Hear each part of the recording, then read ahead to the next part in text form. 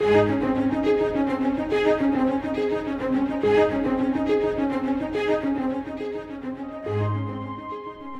live in a very mobile world. Everyone is in a hurry to get somewhere. Throughout Scripture, God often taught people the greatest lessons along the journey. Today, we continue with Scott Pauley our study through the great journeys of the Bible. Our prayer is that you will rediscover the adventure of walking with God.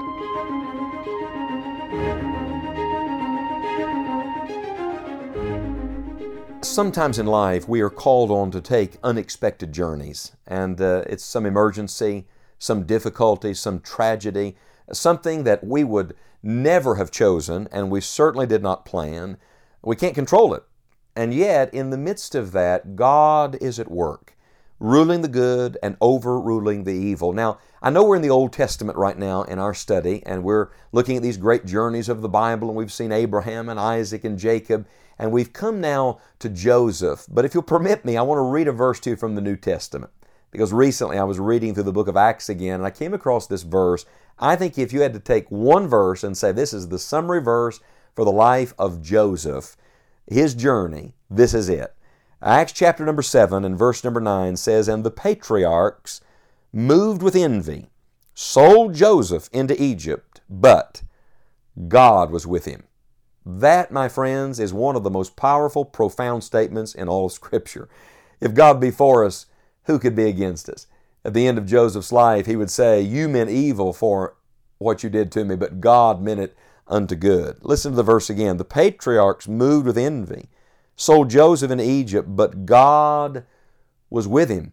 If God be for us, who can be against us? Who can separate us from the love of Christ? Oh, this is the great truth for all who are journeying with the Lord.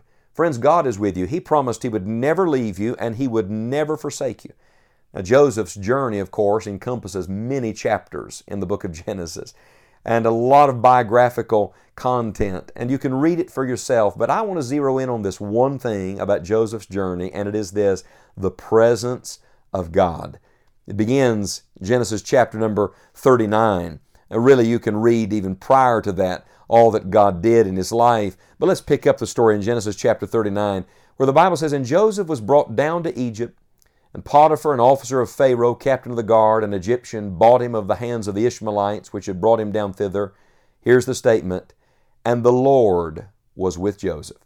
Now, that phrase will be repeated throughout the story of Joseph's life, and then reiterated in Acts chapter 7, "But God was with him." The Lord was with Joseph. You see, the presence of God is what takes care of both the evil and brings the good. It's what protects you and provides. It is what prevents certain things from happening and guides you into all of God's goodness and plans for your life. If there's one thing I want for my life, it is the presence of God. I want to live every day consciously in the presence of the Lord. I want to practice the presence of God every day. And so, very briefly, let me just show you the occasions where this phrase is used concerning Joseph's life and all that grew out of it. We read the first one. Genesis 39 verse 2 says, "The Lord was with Joseph, and he was a prosperous man." So first of all, God's presence caused him to prosper. I'll remind you that the greatest prosperity is not material riches, it's spiritual riches. If you really want to be wealthy, enter into all that's yours in Jesus Christ. And so the presence of God brings true prosperity. Then the Bible says that the presence of God also gave him favor. Listen to the words of verse number 21. He's cast into prison. It says in verse 21, "But the Lord was with Joseph and showed him mercy and gave him favor in the sight of the keeper of the prison." Isn't it great that the presence of God doesn't just work in the palace, it also works in the prison? So the presence of God that brought prosperity now gives him favor. It gives him mercy. Praise God for mercy. If you go on to verse number 23, it says, "The keeper of the prison looked not to anything that was under his hand, because the Lord was with him, and that which he did, the Lord made it to prosper." So there continues to be a prosperity. The Lord God protects him and keeps him and provides for him.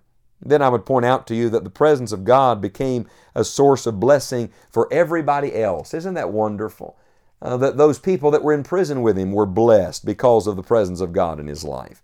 And in the end, his whole family, an entire nation is going to be blessed because of the presence of God in his life. That's not all. The presence of God also kept him pure. You remember that in the midst of all of this, the reason he got cast into prison was because there was a woman who wanted to be immoral with him, and he refused. Do you remember what he said? In Genesis 39, verse 9, he says, "There's none greater in this house than I, neither hath he kept back anything from me but thee, because thou art his wife. How then can I do this great wickedness and sin against God?" Wait a minute, I thought nobody was in the house with them. Oh, the Lord's everywhere, and the Lord sees everything. What is Joseph doing? Joseph is acknowledging the fact that the Lord's presence is with him everywhere. He remembered who he was, and he remembered who God was, and because of that, God enabled him to keep himself pure. Not only that, the presence of God not only brought prosperity and favor and made him a blessing to others and kept him pure, but the presence of God is what is going to strengthen him in difficult days, in difficult times. You remember the way this story started was he gets thrown into a pit in Genesis chapter number 37. He then comes to a palace. He then ends up in a prison, and then in the end, back in the palace again. But watch this. It didn't matter what the geography was, and it didn't matter what the circumstance was. One thing was constant in every place, and that, my friends, was the presence of Almighty God. And I want to say to every person listening today, if you know the Lord Jesus Christ as your personal Savior, the Lord is with you at this moment. And no matter where you are geographically, and no matter where you are circumstantially, no matter where you are financially, no matter where you are emotionally, God Himself is with you at this moment. Sometimes, in the darkest hours, the most difficult days, I have just stopped and I've said, Lord, I can't see you right now, and to be honest with you, I can't even sense your presence right now, but I acknowledge you're here. And I thank you by faith that you are with me, and you promised you would never leave me and you would never forsake me. Maybe you need to stop and do that very thing today. Maybe at this moment you need to say to the Lord, Lord, I want to take this phrase as my own. The Lord is with me. The Lord is with me. Come full circle back to Acts chapter 7. But God was with Joseph. God is with you today. And it matters not what you're thinking, what you're feeling, or what you're facing at this moment. The constant in life is the Lord. Look, the world changes. Family changes. Finances change. Your body's changing.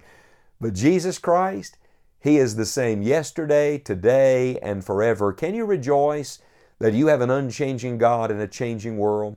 And can you rest in the fact that the presence of God will be enough? That God is not going to let more come into your life than what you can bear. And with the temptation, He's going to make a way to escape that you may be able to bear it. Joseph is a perfect illustration of that principle. And would you today just say, by God's grace, I'm going to meditate on the presence of God. I'm going to talk to God as if He's right here with me because He is. And I'm going to consciously make every effort to think more about Him than I am about my circumstances. I think if you'll do that, you'll find that God's presence on your journey, wherever you are, will give you joy and give you strength to not only get through it, but to come out the other side the victor. My friend, I remind you again, if God be for us, who can be against us? Who can separate us from the love of Christ? Nothing can separate you from the love of Christ.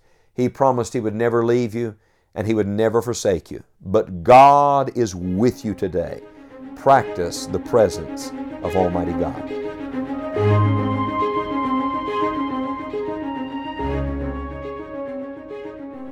Thank you for joining us today for this time in God's Word.